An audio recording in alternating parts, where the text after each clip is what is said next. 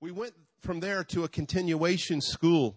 I love continuation schools because some of the young people in those schools have been given up on, and people tell them what a nothing they are. And we went into that continuation school, and I delivered my message that day, and we were breaking bats, and I broke this brand new Derek Barton baseball bat that Derek had given me, and I felt bad because I was just snapping these bats, but this kid came up to me. He was a gang member. His name is Reuben.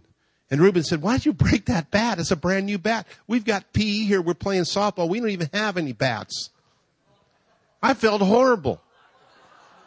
I felt really bad. So that night, the entire continuation school came to the night meeting. The church filled with students. And I remember setting a bat aside that night. I broke all the bats but one. And when I gave the invitation, I looked down, and there standing was Corey at the front with tears running down his cheeks. I looked over to my right, and there stood Reuben, that gang member. And I reached over, and I took that bat, that brand new bat, and I handed it to Reuben. And he looked at me with this big smile on his face. He said, "Thank you." I said, "Man," I said, "I couldn't break that bat." I said, "I was just thinking about if you came tonight, I wanted to give you a new bat." So I gave him the bat, and he was so happy. People ask me for 29 years, "Why do you go into public schools?" Because if you can go and see those students come to the night meeting and see the feats of strength and hear our testimonies, it makes it worthwhile. The other area that I feel very called to, and this was our 29th Easter camp we just finished. And over half the kids were baptized in the Holy Spirit that were at the camp. It was just a move of God. And I'm looking at Sabrina on the front row. Sabrina, how many camps have you been to? 5 years you've been going to our camps? Come here real quick. Come here, Sabrina. I looked at you up here singing for the Lord. Come here. And you were just singing and you were worshiping. And I know that your team won last year, right? Because of you? The girls, yes, we did. The girls won at camp. They won. We have teams. What was the name of your team? Oh, what were we? Spider-Man, that's right. Our theme. Okay. Our theme last year, for you that are thinking we're way out, our theme was last year heroes. And it was about, we took superheroes and we talked about how Jesus is the ultimate hero. And all week they had different names. And you know what? Our theme this summer is Call of Duty. And we're excited. Yeah, come on. So pastor's going to, in just a moment, come and receive an offering for camp. But why would you say, in your own words, the camp is important for a young person to be at? Camp is just a blessing to be at. I mean, it's a life-changing experience. Every time I see the youth, and my heart goes out to these youth, and when I serve, just seeing their faces and seeing what God did for them, you know, whether it been, you know, bad relationships and bad home lives, you know, but them coming together and for one purpose, and that's to glorify God and just to seek God more. When they come back, it's just like, wow, that's what I get from it. Just seeing their lives changed, seeing them growing, seeing them pursuing what God has for them not feeling like they're worthless, them not feeling, you know, inadequate, but knowing that through God, you know, they are number one, you know, so. Thank you, Serena. Thanks for being at our camps. Every year we scholarship single parent, foster care, group home, and kids that can't afford to go to camp. And every time I've been here before a summer camp, you guys have helped us scholarship students to camp. I was just in Las Vegas. I drove home last night, and I met with the pastor there. And he said, "Donnie," he said, "we have so many inner city kids coming. They have right behind where the church is located an impact center. And they're doing outreaches to that entire area, and it's just amazing what's happening. They're going to drive 600 miles to come to our summer camp. We got right now San Diego, Rich, just someone from there called, and they're bringing kids up. I mean, we had one, and I won't go into detail, but one parent from Canada their kid was on drugs and messed up, and they didn't know what to do. So they flew them to Sacramento. We picked them up at the airport to bring them to our camp. And so what we're doing is it costs for a week $200. And tonight, if you're a visitor, relax. There's no obligation for you to participate in this offering. I don't want you to feel any pressure. But maybe you can't afford the scholarship, a one person to camp, or maybe you can do a half scholarship or a little. But every bit counts. And we are going to send as many kids as we can to summer camp by way of scholarship. And if God would speak to you, I'm going to turn it back to Pastor, and the player's going to come in just a minute and share. But I'd rather do this and give you opportunity to participate, because I really want you to hear their hearts and hear the message that I have for you tonight. Then at the end of the service, stand up and say, by the way, I just want you to know what you're given to. And I look at Sabrina, and I just know the young people that will be at camp from this church and what God does in their lives. And you give me a week with the hardest young person, the hardest, the most rebellious. And I'll tell you something. God, with his anointing and power, will reach into their heart, because if you show me a rebellious teenager, I'll show you a hurt teenager. And if you touch that hurt, you'll reach them. And that's what God has anointed us to do. Pastor Mark? Awesome. You know, both of our sons, John and James, the Sons of Thunder, have been impacted greatly by Radical Reality Ministries. They've been to the camp. You know, John's pastoring a church in Costa Mesa. You know, James was on staff here for a while. Now he's in Branson, helping a church down there. And I tell you what, it's just a great place to get really focused on the call of God and the grace that God has deposited on the inside of you. So I want us, Heart of the Bay, to sow a very, very good seed. We're going to be mailing a very healthy check to Brother Moore's ministry tomorrow. Our ladies that do the counting are kind of out of town, so normally we don't do that. We're going to be shipping it off directly tomorrow. So let's sow our very best seed, amen? Then I'm going to see what we can sow out of the general fund as well. Let's give healthy and let's give big, because there is a cause, ladies and gentlemen. The ushers are going to wait on you. If you're writing your checks out, please write them out to HBCC, and we'll make sure that everything...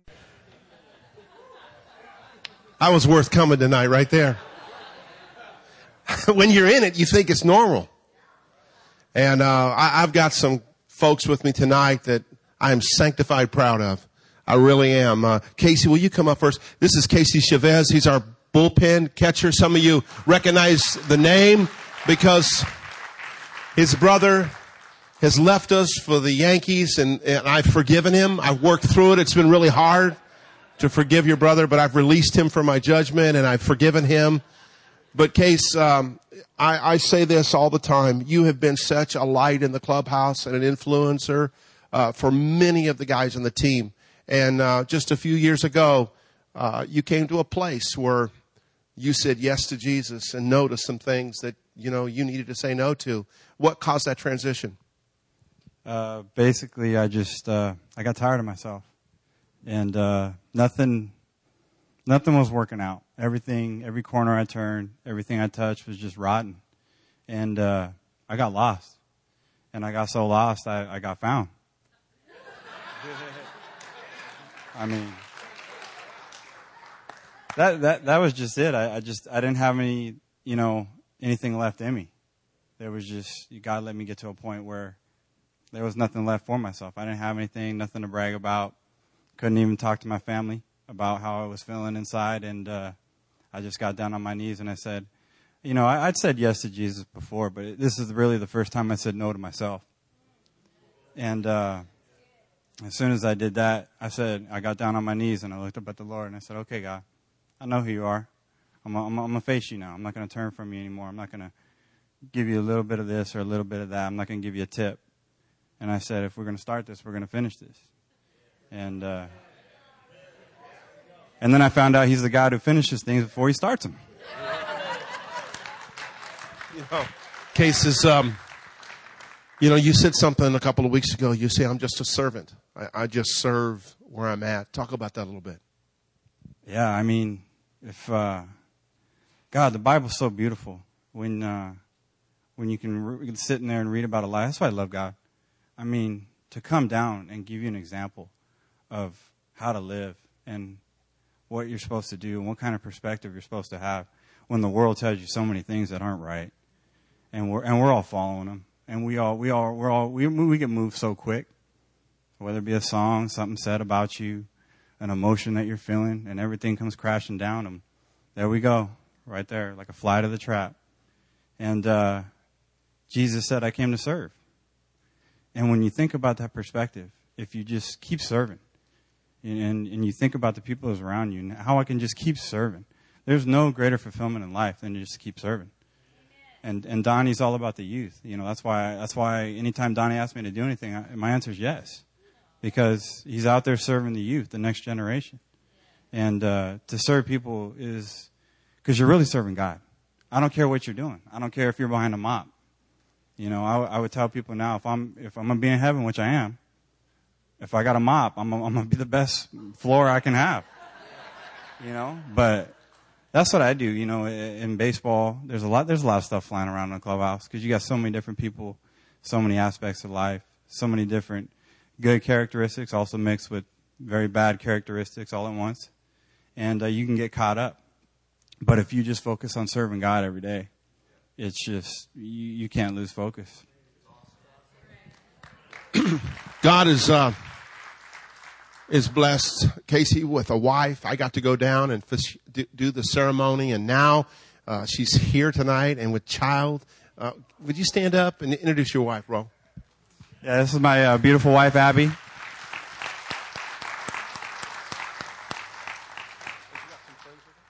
Yeah, she's got some friends with her, actually, I just met from college, and Zach and Jana, right? Jana. And, yeah, we just met, too, and it seems like we're on a path that we didn't know we were on, and now we're here. Cool. But, yeah, just a quick thing about that. That's how I started, with God down on my knees with nothing, saying, okay, God, if we're going to start this, we're going to finish this. And since then, things have been getting started. I mean, my wife right here just... God, I'm going to get choked up because I'm a man who honestly lost hope on finding a wife because I lost hope on myself. And I love kids, man. And I got a little baby coming.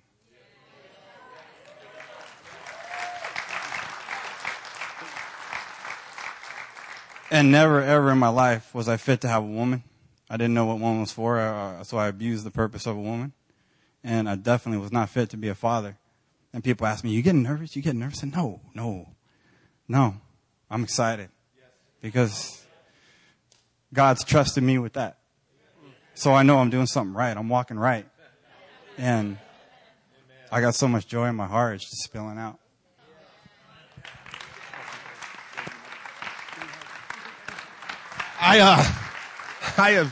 I can listen to these guys all night, and I have a message to preach. But Gio, will you come here? I don't even know. I don't want to embarrass Gio, but he is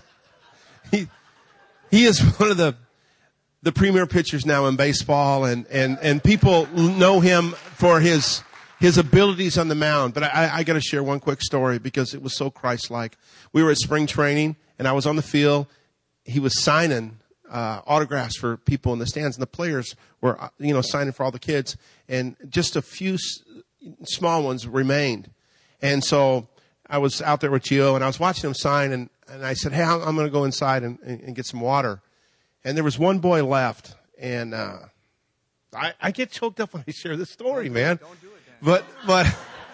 But I went inside to get some water, and I came back.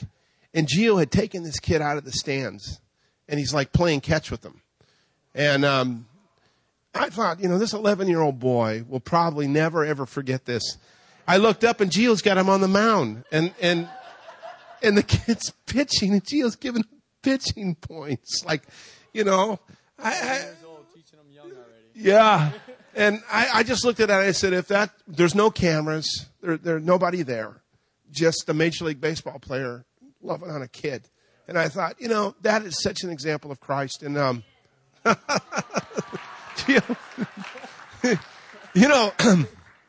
feel like I've been doing this, been a chaplain for the A's for over 20 years.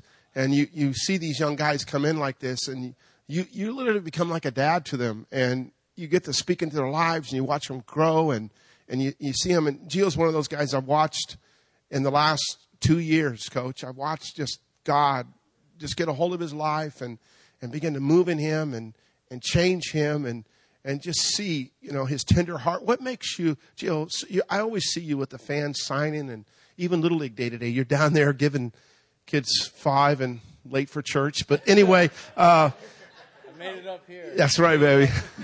So what is in you that caused that? Where you're raised, or what are the things that cause you to be so kind to people? Well, when I was younger, it was always a competition in my family. My brother was always the best. And but the thing about that was, I always put it my father, who was the one that made us that way. And it was always a good way. We always competed to always get the best neighborhood kids, bring them over. We always played baseball, any sport we can get a hold of. And it was just, my family's always been like an open door. Come inside, whatever you want to eat. It's all on you, whatever you want. He would feed up the whole neighborhood. A lot of the kids that I grew up with lost their father or a family member. And they always came to my dad as their father, as their, whatever he wanted to talk about.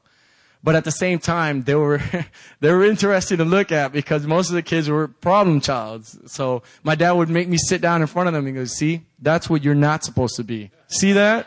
Don't act like that." But it was always definitely my mom and dad who struggled real hard to get me and my brother where we were at. And I remember pushing my car. At 11, 12 years old, pushing a car in the middle of the street when we had nothing, we had no money. But we always found some way of finding joy in a day. Like, they always found a way to take us to Disney World, Islands of Adventure, stuff that we couldn't afford. But somehow, some way, we had money for it. So that's how I always looked at it. My family was a blessing to give to me. And I always go back, and my dad always says, always be humble. You're not better than anyone, no matter where you're at. And I always put myself at, that kid in the stands waving and, "Can I get an autograph?" I remember that because I used to be that guy. And still this day, I give Ricky Henderson stuff about it. When I told him, "Sign me this ball in the sweet spot." And he was like, "No, a friend of mine, I promised him I was going to sign it there." And now I see him now, and I tell him, "So what happened to your friend? Can you finally sign in the sweet spot?" So he grabs the baseball and goes, "I got you, Gio. Come on now. Sign it on the sweet spot." I go, "I don't want it no more, Ricky. I'm already at your level, so." Keep it. It's yours. But that's what I'm talking about as in personality. I'm the goofball in the whole group. So, it's what keeps the whole team balanced. I like cracking jokes. Ask Casey. I'm a big fan of it. It's one thing that I know that he knows me better than anyone. He's been with me for 4 years, where I can go to Casey, and if I'm having a tough day, he reads me like a book. It's unbelievable. I don't know what chapter he's in with me now, so I just try to keep it away from Casey as much as possible. I see Casey and I go, "Oh, wait. Go this way. He's coming. No, forget it." But definitely, I give all that thanks to my father and my family. But today it was funny because my dad came to church, and he said he prayed for me. And he said, "I'm praying for you because I came to the front of the church with your mother and everyone back home now." It's ridiculous. It's kind of funny because it kind of gets me worked up. I'm one out of 1 million kids in Hialeah, Florida, still to this day, that lives in Florida, in Hialeah, Florida, that gets recognized. And my pastor prays for me every start, calls me every start. My parents, neighborhood kids, family, friends, all go to... They all go to these restaurants, these places, just to see the day I pitch. They wait till 10 o'clock at night to see me pitch at 7 o'clock at night on the West Coast. So, just lets you know where I stand.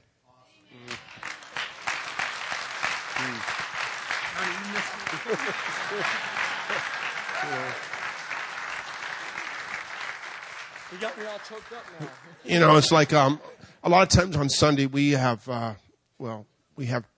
church service in the weight room, and a lot of pitchers on their pitch day, because they have routines, they won't make it to chapel.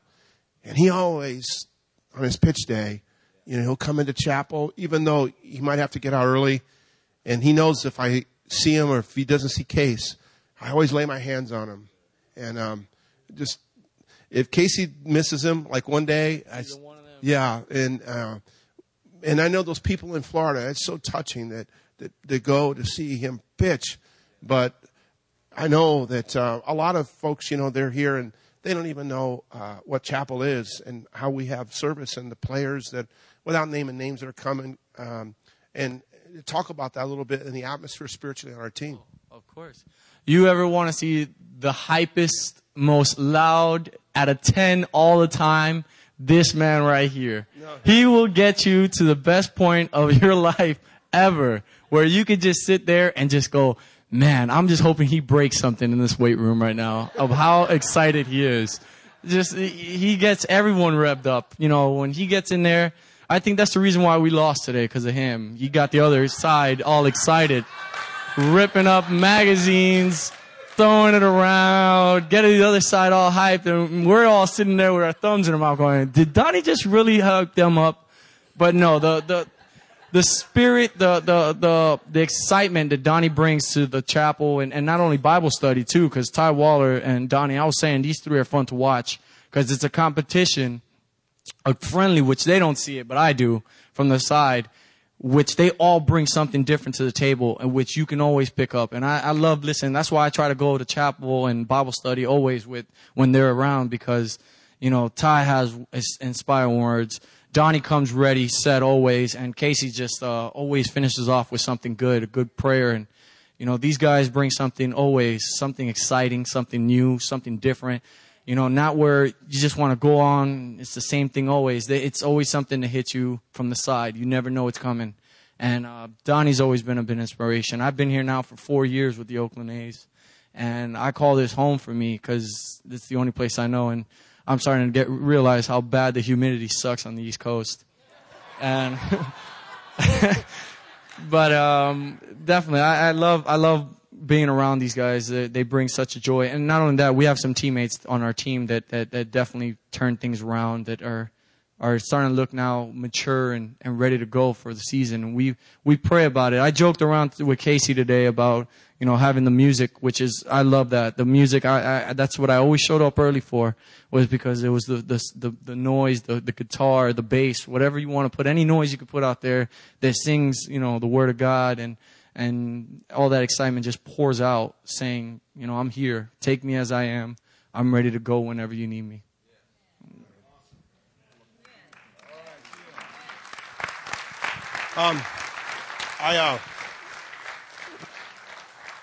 I got to preach in about 4 minutes, so I don't know if you can do this, Ty. But Ty Waller is been with the Oakland A's now as bench coach. Now he's the first base coach. You see him out there at the Coliseum. He is a spirit-filled man of God. And I'm not just saying that. He influences not just the players, my life. And it's just a joy to be around somebody that is full of the Word. And the Word comes out of him, and he is one of those individuals that I remember last year on Church Community Day when he shared at the end. Josh Hamilton was sitting there. Can that guy talk some more? I mean, because he had something to say, and he always does. And I'm just so glad he's here. Would you give Ty a big hand as he comes?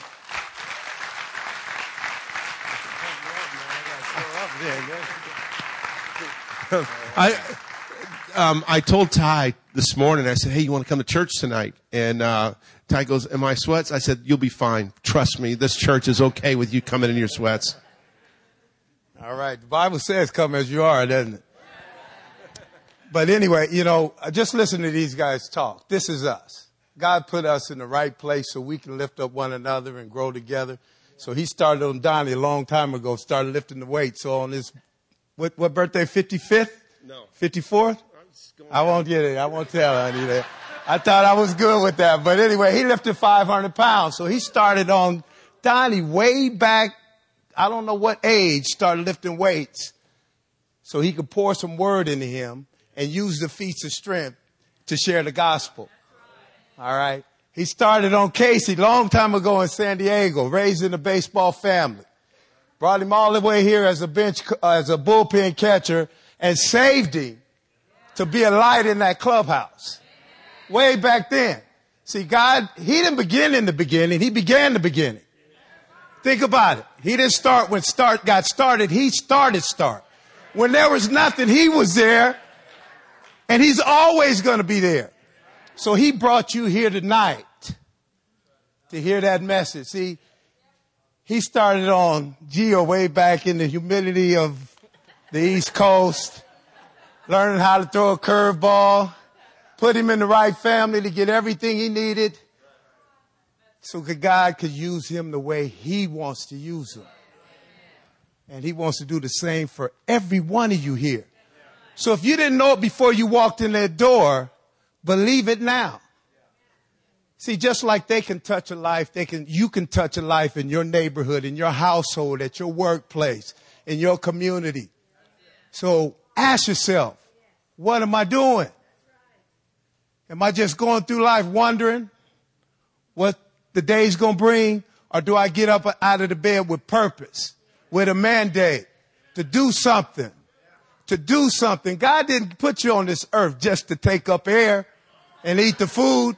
He had a plan for your life. God has a plan for your life. So it's not by accident that you showed up today. Don't think you just happened along the way. God brought you here. He made sure you weren't anywhere else today. All right? I'm going to say that again. He made sure that you weren't anywhere else today. So what's in your heart? What's in your mind? What's on your mind to do? Start down that road right now. If you got to map it out, the back of 2:2 says write it down. Make it plain. That somebody can see it, can take it and run with it. Can you run with your plan? Or do you have a plan? If you don't have a plan, seek God. Seek God. He's always there. He's always there. There's nowhere you can go he's not there already. Nowhere. When you're at your lowest point, he's there. When you're at your highest point, he's there. Sometimes when we get up here, we don't recognize him because we got it all under control then. But when we get down low, then we get on our knees and now we go get our help. Know where your help comes from. You see, I'm glad that he saved me way back in the day. So I know I got a purpose. I know where I'm going. I know the road I'm traveling. I know my end right now. And he showed me that a long time ago. See, he wouldn't have created you without a purpose. You know, and I believe that if we could just wake up and realize really what we're capable of doing, we'll make a difference in this world. And the world that you're traveling, you can make a difference. So I'm glad to be here with Donnie tonight. I see what he's doing. This man is doing ministry. He's doing real ministry on a regular basis. He's in that clubhouse preaching the walls all around that clubhouse. The people he bring in are doing ministry. And he's touching lives. But see, God said, he that has an ear, let him hear. So that's what I'm saying to you today. If you got ears, hear. Let it soak in your heart. Let it wake you up and ignite you to go do something. See, God he just wants to use you to reach your neighbor, your loved one. But see, if we don't learn and we don't grow, we don't know what to give them. But start right now. That's where my inspiration comes from. It comes from God that we can see people accomplish more.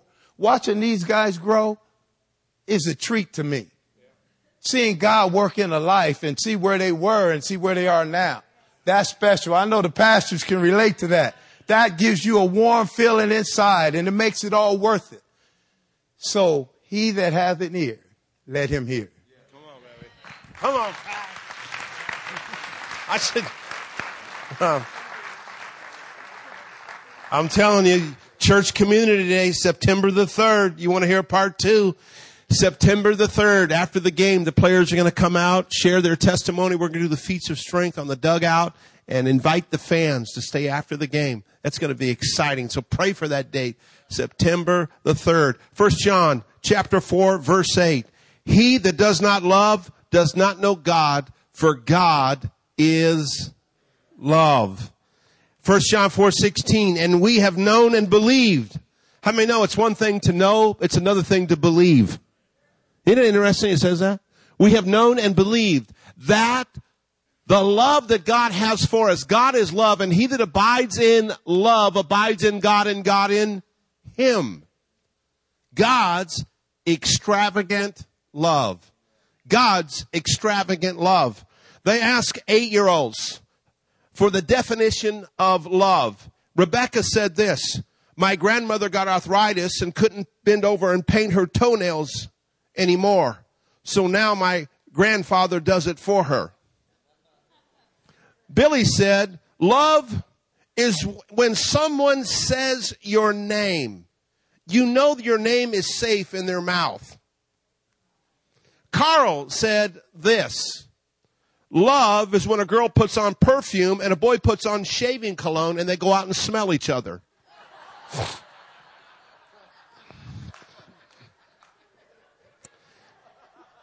Ken said love is in the room at Christmas after you open your presents and just listen. Karen said love is when you tell a guy you like his shirt and then he wears it every day.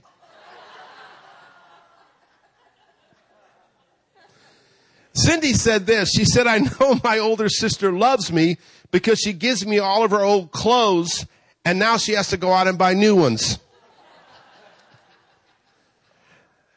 1 John 4:8, he that does not love does not know God, for God is love. This is probably the foundational text of the early church. If they were to describe themselves, they describe themselves in terms of love. They had come to a revelation of who God really was. And of all the religions of the world, and there was a zoo of them screaming and trying to describe who God is. And Jesus Christ brought full revelation of what God is like. And when God himself turned up in Jesus Christ and revealed who he was and is, it was totally like any other religion on the face of the earth. You see, every cult and religion that originates in the mind of man, therefore produces a God in the image of man. So when God revealed himself, he was a scandal of religion because he shocked every religious person because he was completely other than the way they thought he should be. Our text, God is love. If you're taking notes tonight, simply point one, God is love. Now, God's love has nothing to do with we as human beings have his love. It's not even the same word. There were words on the streets of Rome like agape. It wasn't agape yet. It was words like eros, words like phileo, words like storge. And those words described different aspects of love.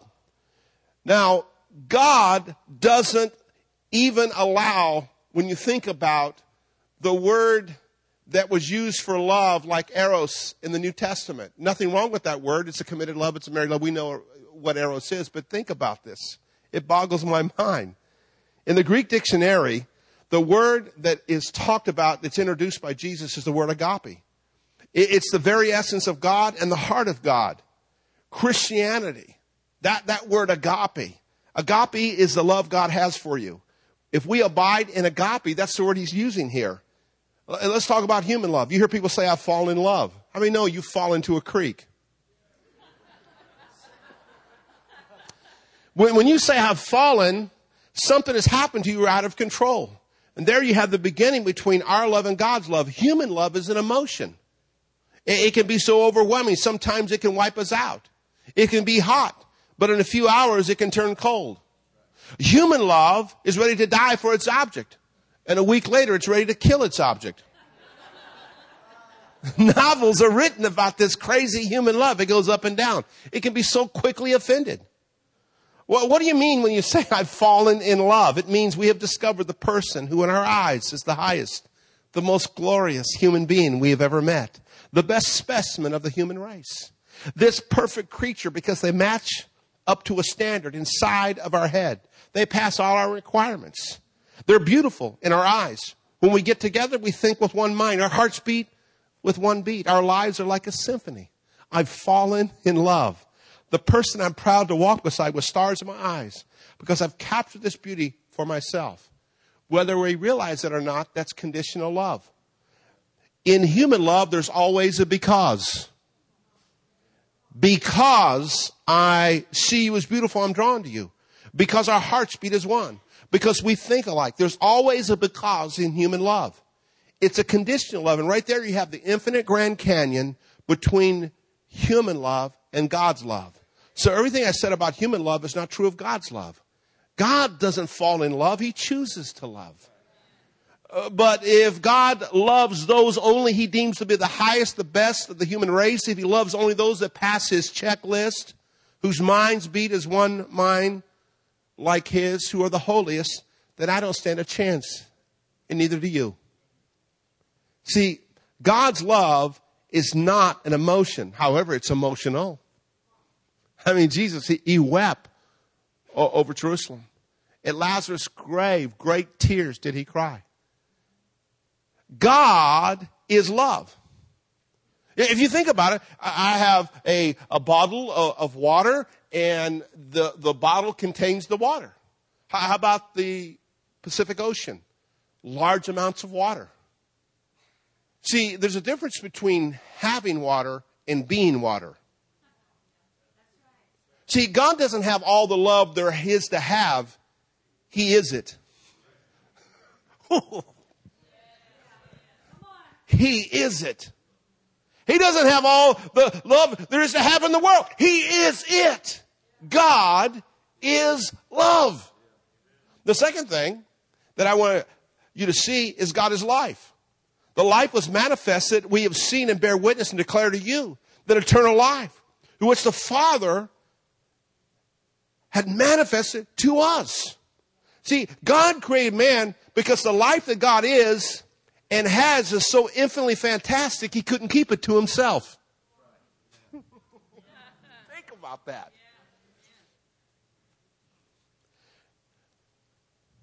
God is life. And that life that he is, which he has, is so glorious, he chose freely to make others who would be in his class, in his image, in his likeness, so they were incapable, or they were capable of enjoying this life. God didn't create man because he was lonely. I read a book when I first got saved. God was lonely. He needed someone to talk to, so he created man. In the beginning, God was complete in himself. The Father loves the Son. The Son loves the Father. The Holy Spirit is eternal celebration of life. God was not lonely. He was not looking for someone to talk to. God is complete in himself. He didn't need anybody to complete him. If man completed him, then man is a part of God, and God was not quite God without us. God created man because he loved, and he freely chose to create him out of his life. And after he created him, God freely loved him. What was it like to be the first man and be loved simply because you exist? No performing. He didn't have to do anything to be loved. God's love toward him was because of who God was, not because of who man was. It's not like God made man and then he said, you got to do something. And God says, I think I ought to love you because of what you did. Performing or deserving had nothing to do with this.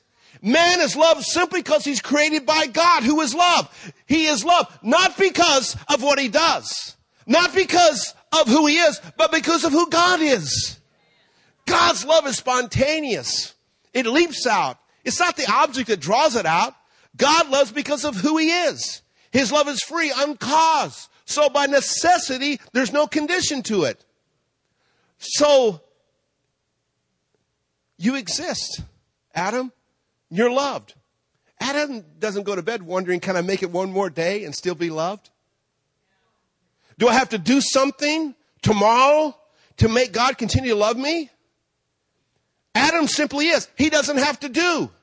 See, when God created man, he created him a human being. But after the fall, he became a human doing. Before the fall, he was a human being. He created him. But after the fall, he became a human doing. And we have a gospel. It's so much in the body of Christ. It's a, if you do this, then you can have that. If you eat your beans, I tell my boy, you can stay up and watch TV. If you do your homework, then I will buy you an iTunes card. If you get good grades, you'll go to a good college. If you do really good in college, then you'll get a good job. If you work 5 days a week, then you get paid. If you work Saturday, Sunday, you'll get paid overtime. If you're good, then you'll be loved. If you keep the rules, then you can be saved. If you come to church, then if you do this, then how many conditions do I have to keep before I find this aloof love from God I'm looking for? God says, I will accept you, then I will change you. Conditional love says, I will change God, then you will accept me. How long did you pray today? Well, Donnie, I prayed 10 minutes. God of the universe, all you give him was 10 minutes of prayer? How long did you read your Bible? Well, I read my Bible today about 5, maybe 15 minutes. 15 minutes, God wrote you a love letter. All you could do is spend 15 minutes a day reading it. How much is enough? If you're going to have a ladder by which you climb to God's acceptance, how much is enough? How long do you have to pray before God says enough, you fulfilled the condition? See, you read your Bible not to get God's love, but because you are loved. Legalism says do and you'll become. Grace says you are, so do.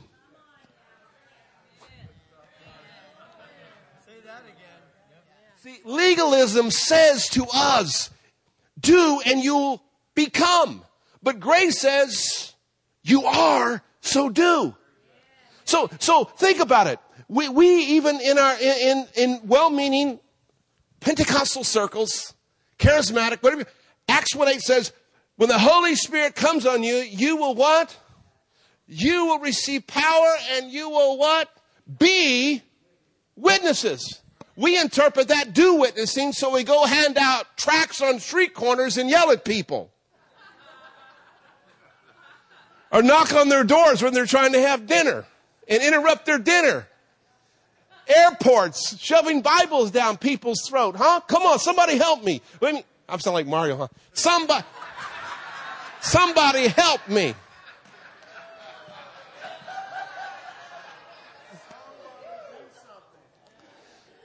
Holy Ghost is all over you.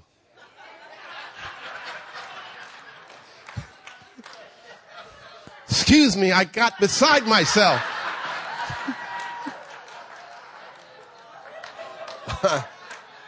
Need I go on?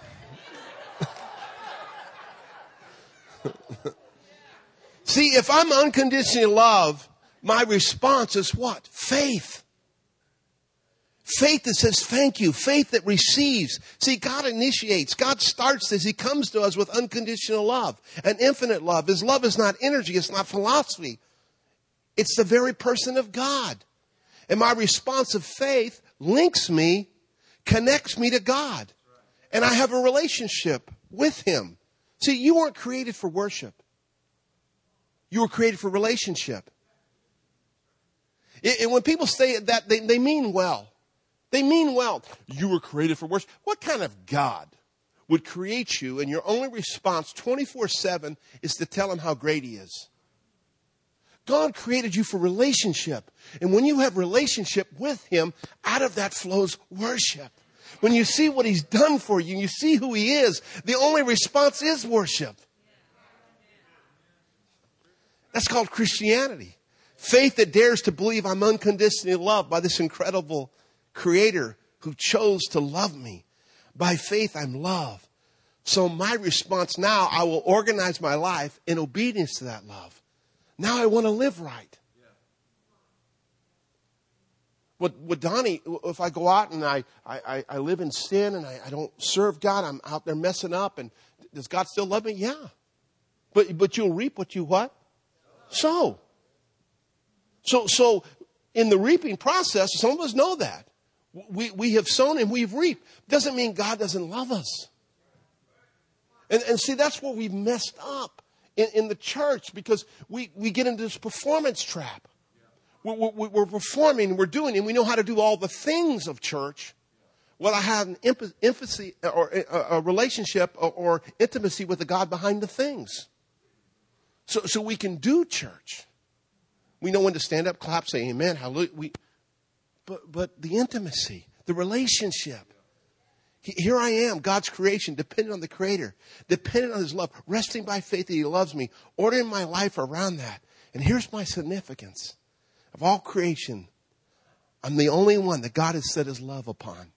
When angels fell, God didn't set His love upon them. He has not set His love upon any other creature in all creation. Man walks with a sense of worth and significance that the Creator loves me because I'm the focus of unconditional love. And I will celebrate that every day of my life. But man rejects that love. And that's what the fall is all about. Man declared himself independent. Picture this. Man lived in the posture of dependent obedience upon the Creator that loved him. He rejects that love. He suffers separation from it. He makes a declaration of independence. He'll be on his own and he'll what? Do his own thing. And God went looking for Adam. He called for him even though he knew where he was. He asked him to come out. He asked him what he had done even though God was there when he did it. He wanted him to come into the light because it's safe in the light. But that's where his unconditional love is. He says, come. So God is love. He's life. And my last point is simply this. He's life. What do you mean? When man did sin, he said, what? The woman you gave me. There was something defective about her from the beginning. That woman. I mean, think about it. Before you too hard, think about women. When Jesus raised, what were they doing? They were going to the grave. Where were the men? The women were going to the grave. Taking spices. They're original Spice Girls. Anyway, let me move on.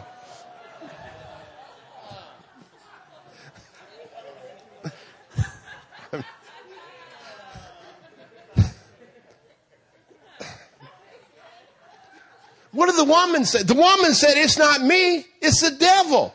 She blamed it on the devil. There's no record of Adam and Eve ever repenting. However, there was God hounding them as they hid in the shadow of His light. The first man of faith in Hebrews 11 is Abel, not Adam. But so he flees from love. He flees from life. He flees from the light of God. And what was the devil's promise? If you make yourself independent of God, you will be a God. And this is the lie. If you don't get anything else out of this message tonight, get this. The lie is this. Man can have a do-it-yourself life that I can arrive at my fullest potential independent of God. In fact, I can be my own God. So man deals with God on equal terms. Man says, don't come to me that unconditional love stuff. That makes me too dependent. That's too humbling. No, I'm independent. If you're going to accept me, God, it's going to be on my terms. So man in his imagination created a God that doesn't exist. It's a God of conditional love. So I'll find out what He wants. I'll get the rules. And I will keep the rules. And He will accept me on the basis that I've kept the rules. And we have 100 different ways of what the rules are. And finally, God Himself, the Creator, takes to Himself creaturehood and lives among us. And the real God, when He came among us, religious man couldn't stand the sight of Him. They said, you're talking to the wrong people. You're healing the wrong people because we've drawn our conditions. And we think we know who's worthy of love. And Jesus, you've chose all the wrong ones. Now, the God that took to Himself our creatureness takes to Himself our rebellion. The one we sinned against takes our sin and pays for it. And He raises from the dead. And unconditional love has been forever defined in the blood. The blood of Jesus Christ defines unconditional love. And we think God's love is based on our performance, on what we do or we don't do. We think of God, we think of a list of religious duties. He expects us to perform. If we do what's on the list, we gain His acceptance. That's heresy. That's a part of Satan's lie. Listen, God's love for you has nothing to do with your performance. You cannot earn God's love because you didn't deserve it in the first place. There's nothing you can do that would make God stop loving you because there was nothing you did that caused Him to start loving you.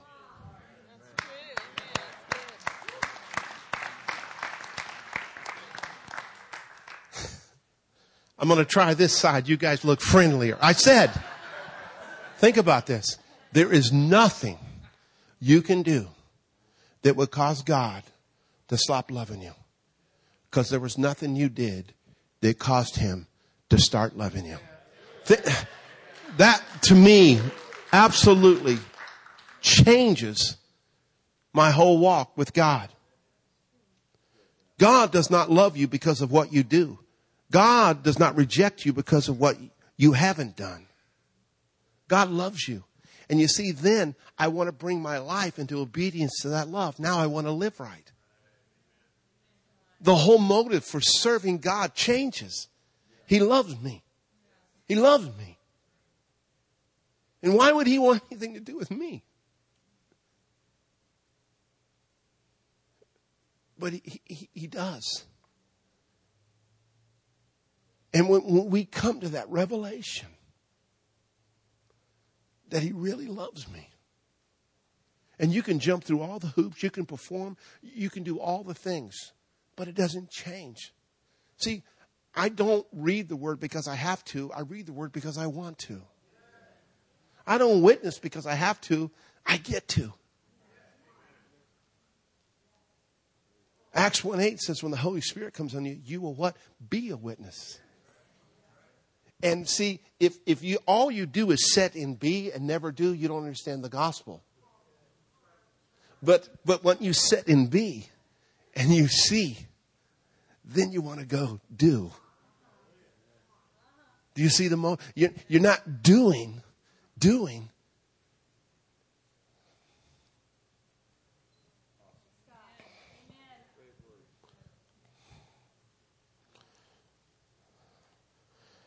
That I pray that you may be rooted and established in love,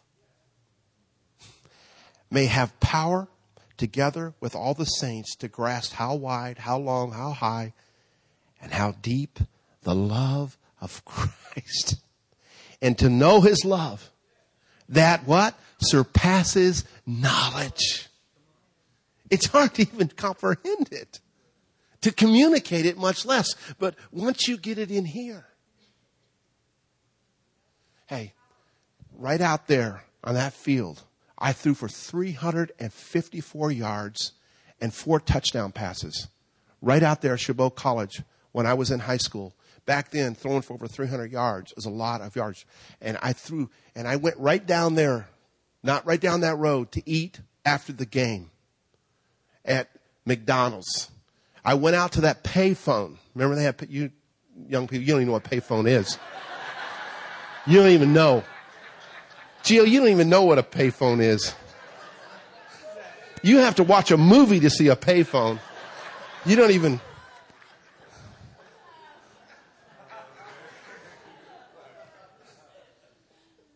And I love my dad with all my heart, but I want to tell you a true story. I called him up. And I said, Dad, I said, were you at the game tonight? He said, yeah. He said on that last drive down the field when you rolled out of the pocket, he said there was a guy wide open in the end zone. He said you could have had a 5th touchdown pass. I hung the phone up. 17 years old. And I said 4 touchdown passes and 354 yards is not enough. And most of my young adult life, I was chasing that 5th touchdown. I met a God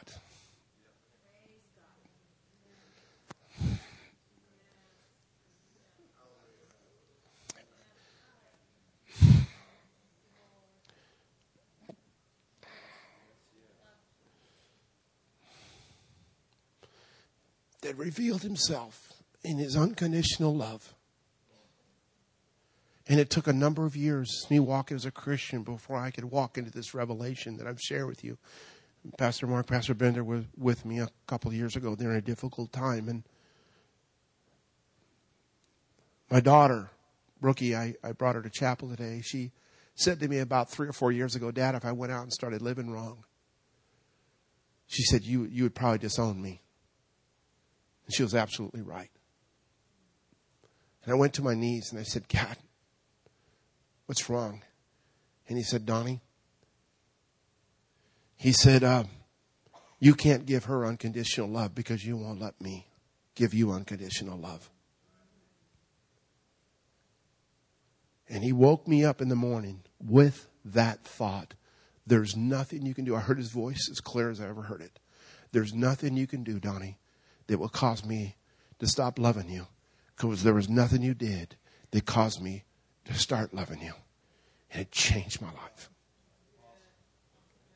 And would you come down? I want to close, and I want to say a prayer for you. And this is what I want you to grasp. I want you to hear this. If you don't hear anything else I said.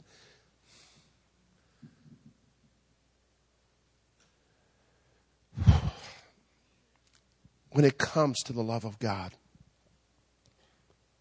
if God could get you alone tonight for 10 minutes and talk to you, what would he say to you? I'm going to tell you right now what 80% of you would say. God would say to me, why don't you pray more? Why don't you witness like you should? How come your thought life is not like it needs to be? Yield, confess, work harder. You need to do more for me. You're not living right. You're not holy enough. And then when you got down to it, there was not a word, thought, or feeling that you think that God really had toward you that was positive. I got a friend. I love him with all my heart. But every time I talk to him, Pastor Mark, he says to me, God really let me have it this week. He said, man, he goes, God sure blasted me last week. Man, this week. I stopped him. And I said, brother, I said, does God ever say anything nice to you?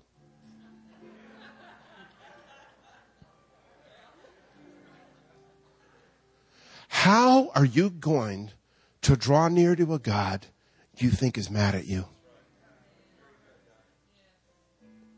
It cracks me up. I went and spoke at a Christian school, and Sabrina, they said, Donnie, let them have it. You go after those young people. Like this generation needs to be beat up some more.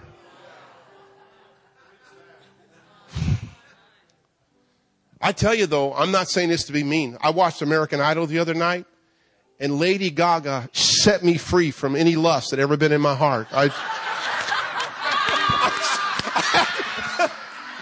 sorry. I had to say that. Oh. Oh my. I want the video of that. I'm going to show that at my Men of God talk at camp. I want the boys to watch that. Wow.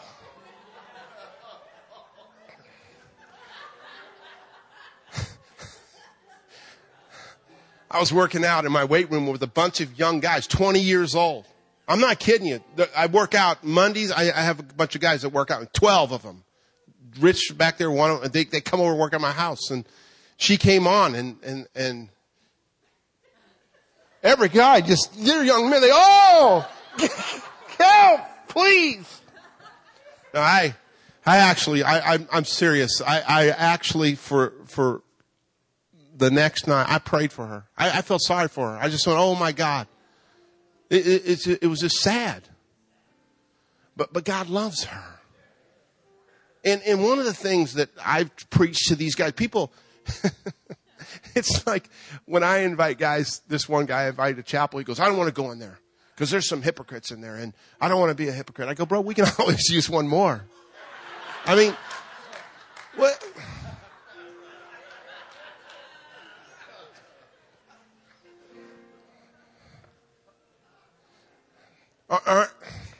Aren't you glad? Aren't you glad for his love?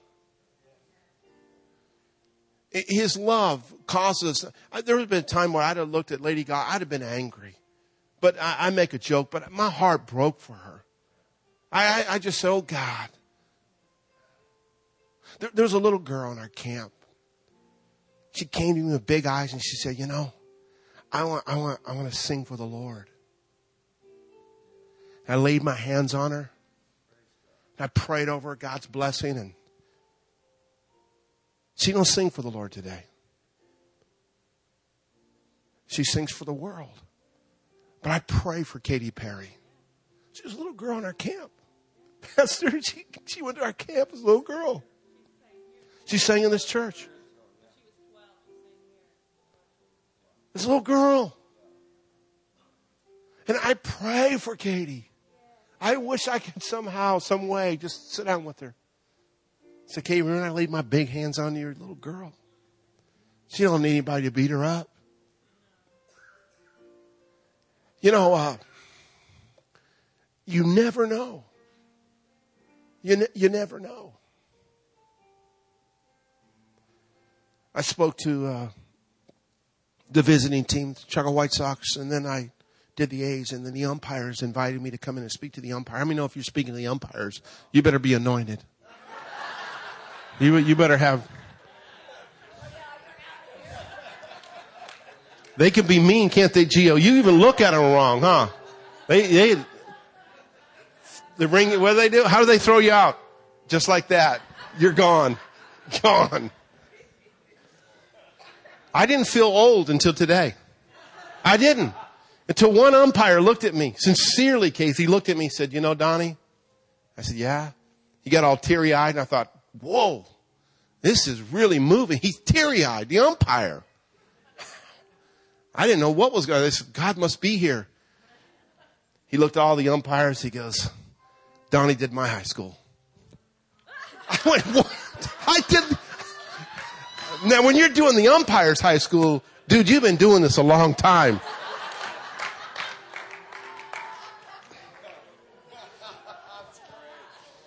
Scared me. All right. Here's what I want to do. I want to look at you. And we didn't come tonight if you expected, to come and get beat up and yelled at. And I know this church doesn't do that. I know your pastors too well. But the greatest motive for wanting to serve God is His love. Because I want to tell you something. You have no defense for it. You can argue with the woman at the well, married 5 times. Now she turned and she got a 6th she's shacking up with. And what does Jesus do? He didn't mention her sin. He doesn't call her out. He's not holier than thou. If he'd have been holier than thou and started, she would have left. Why did she stay? I'm going to tell you why she stayed. He was the first person that ever probed her darkness and loved her at the same time. The Bible says the prodigal son, he was out there in a lifestyle that wasn't glorifying to God. And the people say, well, he came to his senses. You know what it says? He said, how many of my father's servants, they got food to eat? And here I am. It wasn't the father's love that brought him. It was his tummy. He was hungry. But it doesn't matter how you come.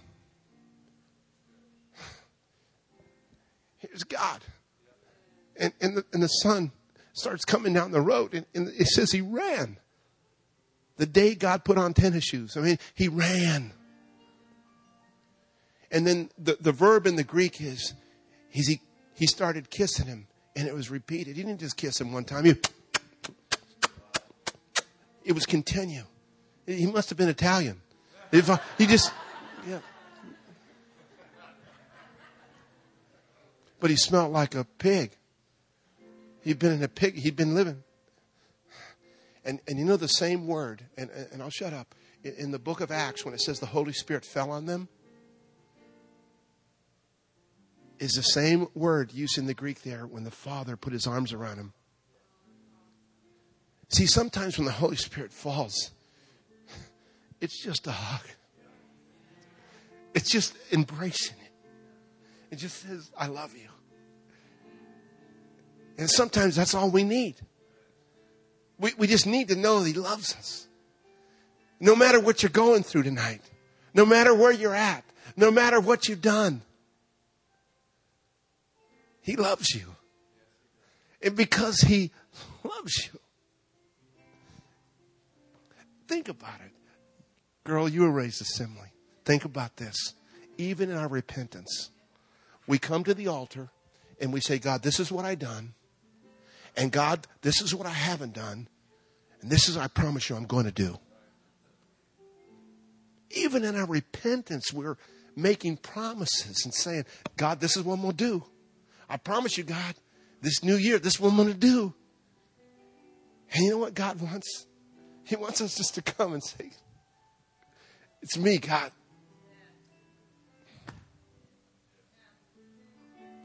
And God just looks at us and says, come on. I love you just like you are. Let me change you.